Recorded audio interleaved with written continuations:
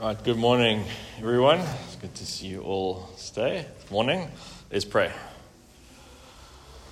Father God, thank you for this new week that you have provided for us, for the beauty of creation that surrounds us, and for the promise, the covenant promise in Christ that contains the gospel, forgiveness of sins, eternal life, your Spirit, which you have sent to dwell with us. Lord, in all these things we thank you and we give you thanks and praise for these gifts of special grace. And Lord, we ask now that as we open up your word to get a greater glimpse of who you are, that you would continue to speak to us and sanctify us through your truth. And we pray this in Jesus' name. Amen.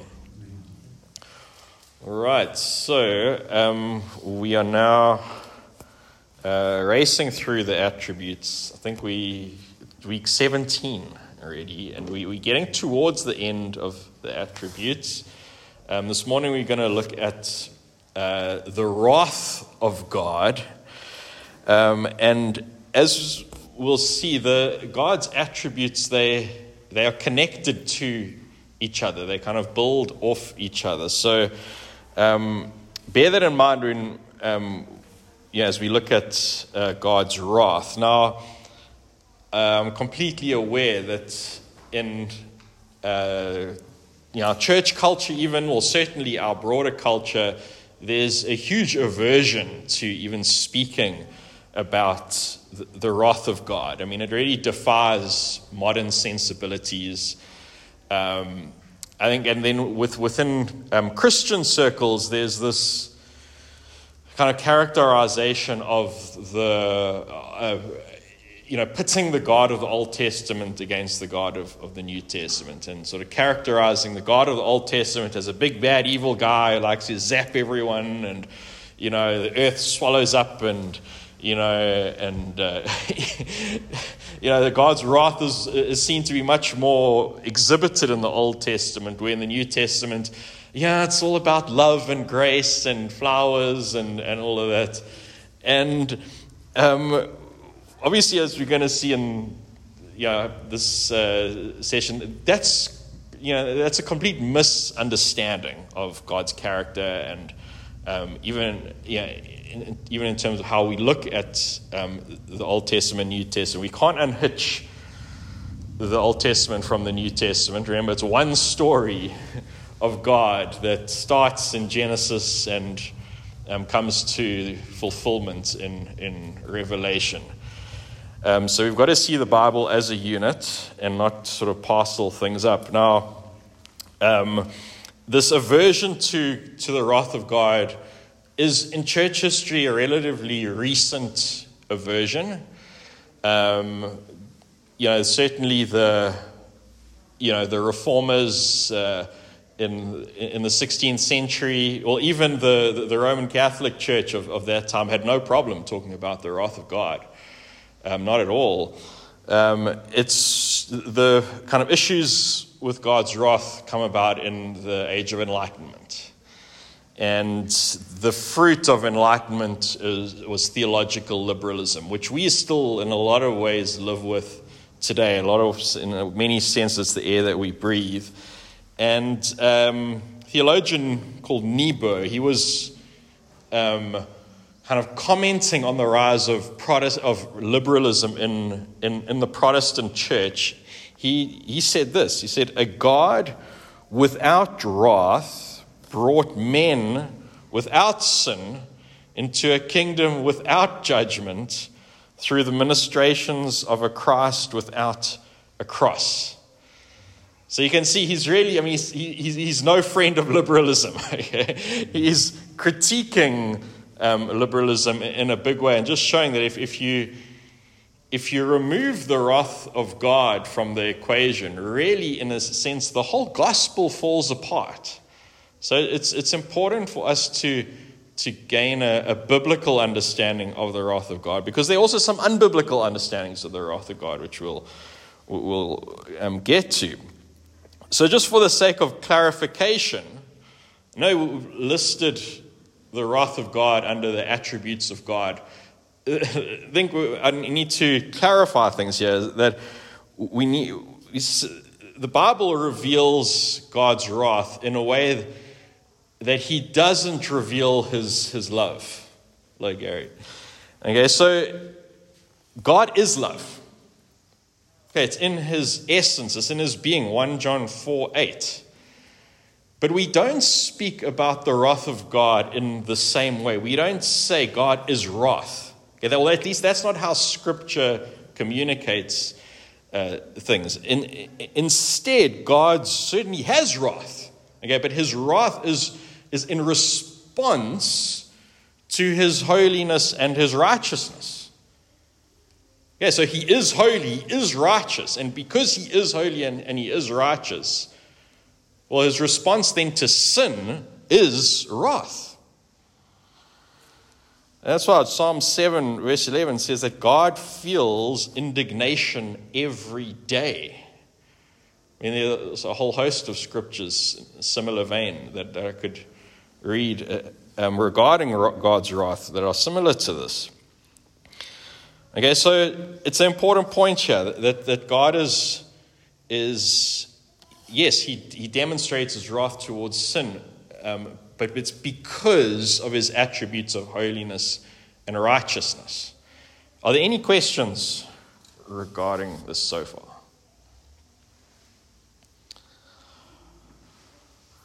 Okay.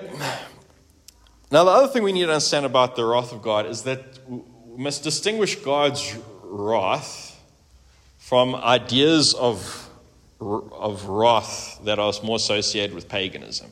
Yeah, the idea that God is wrathful, we mustn't have these caricatures of him sort of willy-nilly, zapping people just because of the fun of it. Like these pagan gods and goddesses of Rome and Greece, who would sort of, the images of them just sending lightning bolts on people at random.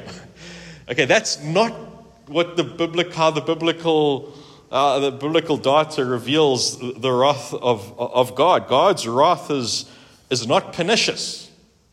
Okay, it's not irrational.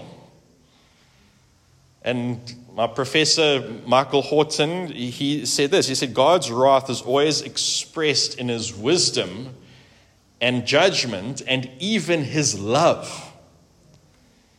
Okay, now it's this point that I think we need to zone in on, because this is really important, and is also for your guys' sake kind of a form of, say, apologetics when you are ministering to people who have got questions about the Christian faith. And this issue is usually one issue that unbelievers kind of bring against the Christian faith, saying, how can you guys worship a God who is wrathful and kills people, and the earth swallows them up? And, we heard a couple of weeks ago with Dr. Brian de Vries, the Holy Spirit killed Ananias and Sapphira. How can you worship God like that? Okay, well, ultimately, we've got to see here that the wrath of God is good news. And this is why. Okay, it's precisely because God is perfect in his goodness and his love, that's the reason why he must reveal his wrath against evil and sin. I mean, if God was indifferent to evil,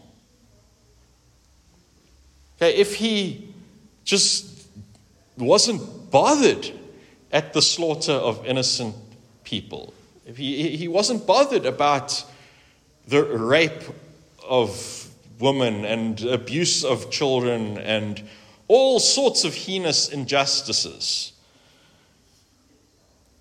if all of these things just came before him and he just sort of shrugged his shoulders and no, I just love everyone, everything is okay.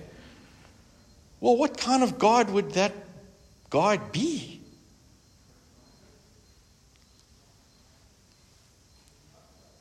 He'd be an evil God. But it's precisely because he detests evil that he shows wrath to the wicked. He is a God of justice. Okay, the penalty of sin is death. There's a price to be paid for sin. And that price is exercised through the wrath of God. Okay, he's a righteous judge. He cannot let evil go unpunished. So we can say that his goodness drives him to punish sin.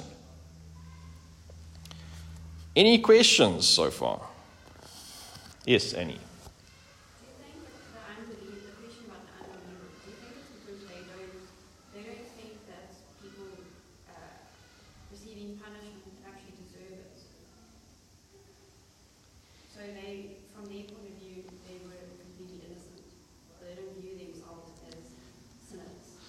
Yes, I think there's certainly that in terms of when they look at them, when we look at ourselves, we're not bad, no, we're a couple of mistakes here, but I mean, it's those guys who are bad. But you see, this is where you can still, turn it around. I mean, that's a whole nother conversation about convincing sort of middle-class people in the upper highway that they're totally depraved, okay? But the other way you can come at about it is through, what is God's response to Hitler? What is God's response to Stalin? What is God's response to the Holocaust and genocide and kind of blatant evil that no one can deny? How does he respond to that? Is he just going to wink it away?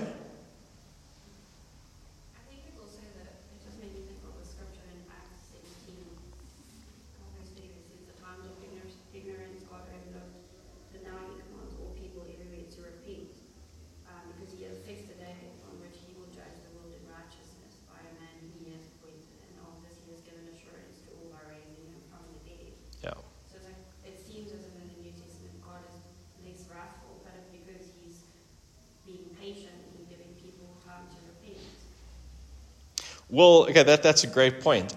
But you see, that patience has been initiated since the Noahic covenant. Okay, so this is still the age that we're in.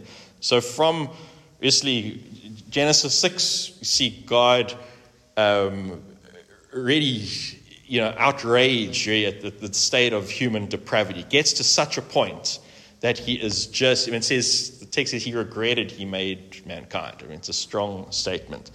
And so therefore he sends the flood in judgment and in a sense recreates humanity, preserving his seed, preserving Noah and his family. And then after the flood, part of that Noahic covenant is that he establishes common grace. And so this era now, which we are still in, this covenant that is made to all of creation, that God is never again going to destroy the earth by his wrath, as he did with Noah.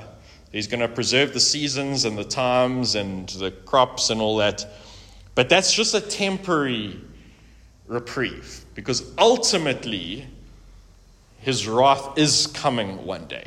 There is going to be a day of judgment where all wrongs will be righted. It's not to say that in this common grace era, God doesn't display his wrath. We know that he certainly does, but it's not on an international scale like we see with the flood. Okay, so we actually see God, God's judgment on the pagan nations around Israel. He obliterates them, not because he's an evil, genocidal maniac.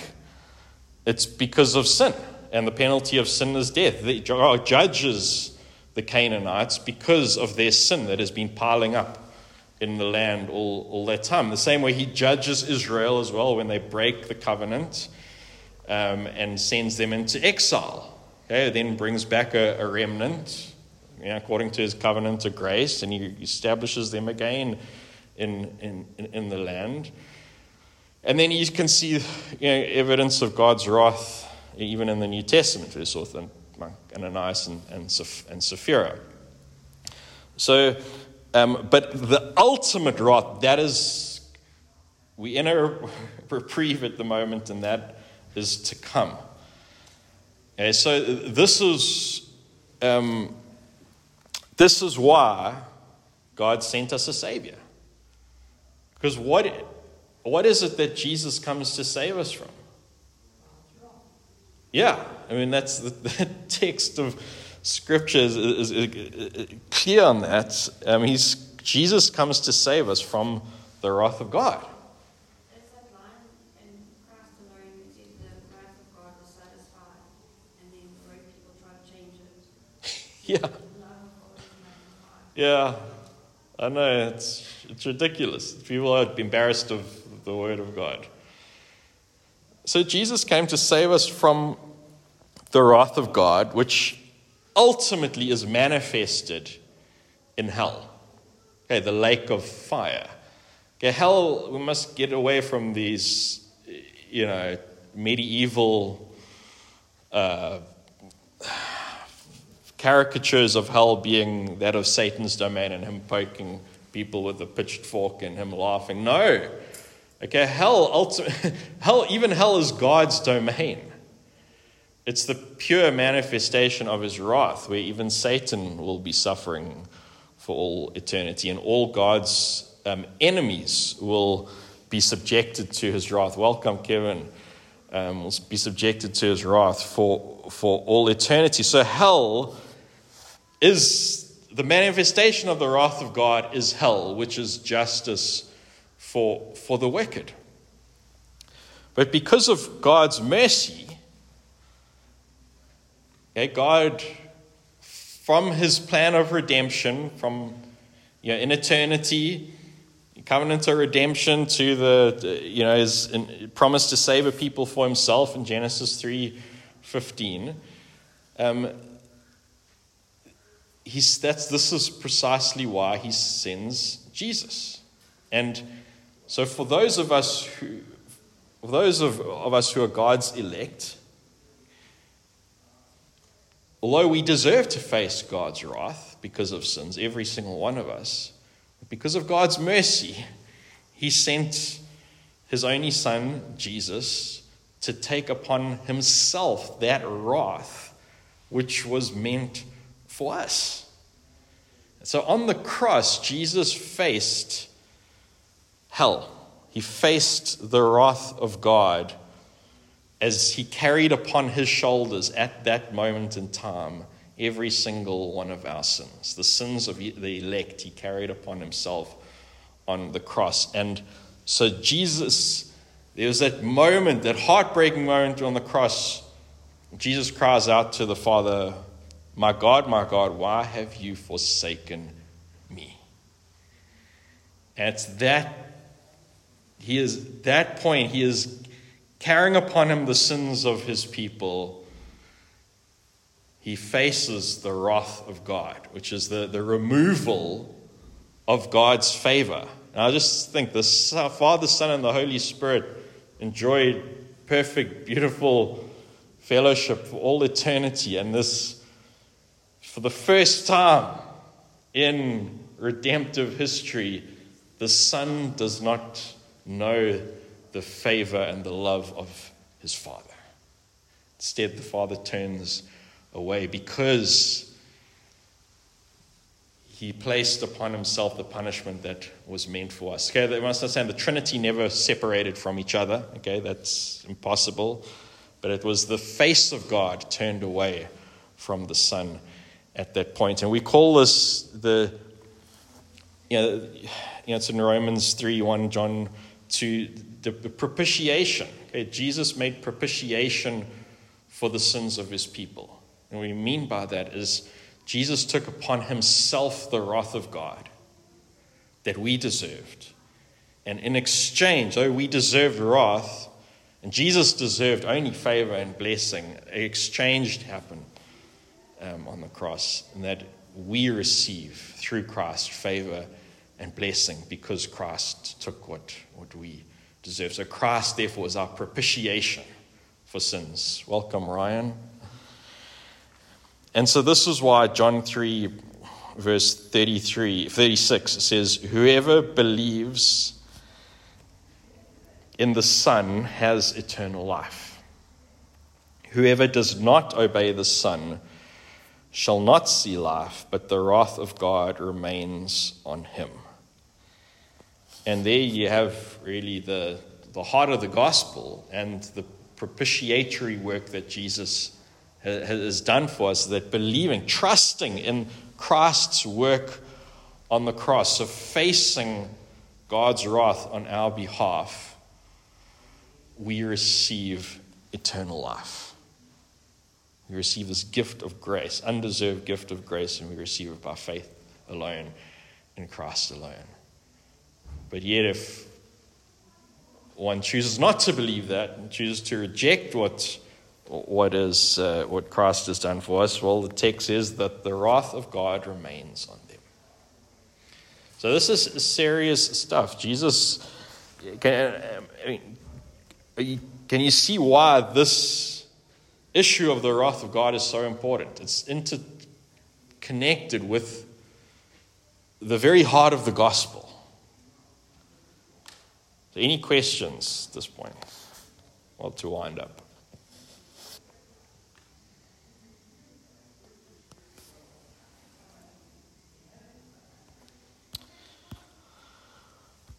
All right. Well, then let's pray. Father God, we come before you in awe and reverence and even healthy fear, knowing that, Lord, you alone know the end from the beginning. Lord, you are holy and righteous, and Lord, you exercise your wrath to sinners. But Father, thank you that in Christ, trusting in what he has done for us, we have this hope that and promise that we don't receive what we deserve in Christ. Thank you that Christ has taken upon himself your wrath for us and instead has granted us this gift of grace, of eternal life, of forgiveness of sins. So Lord, we are in wonder and awe of you and what you've done for us in Christ. So Lord, prepare our hearts now as we pray for the worship service. And we pray this in Jesus' name. Amen.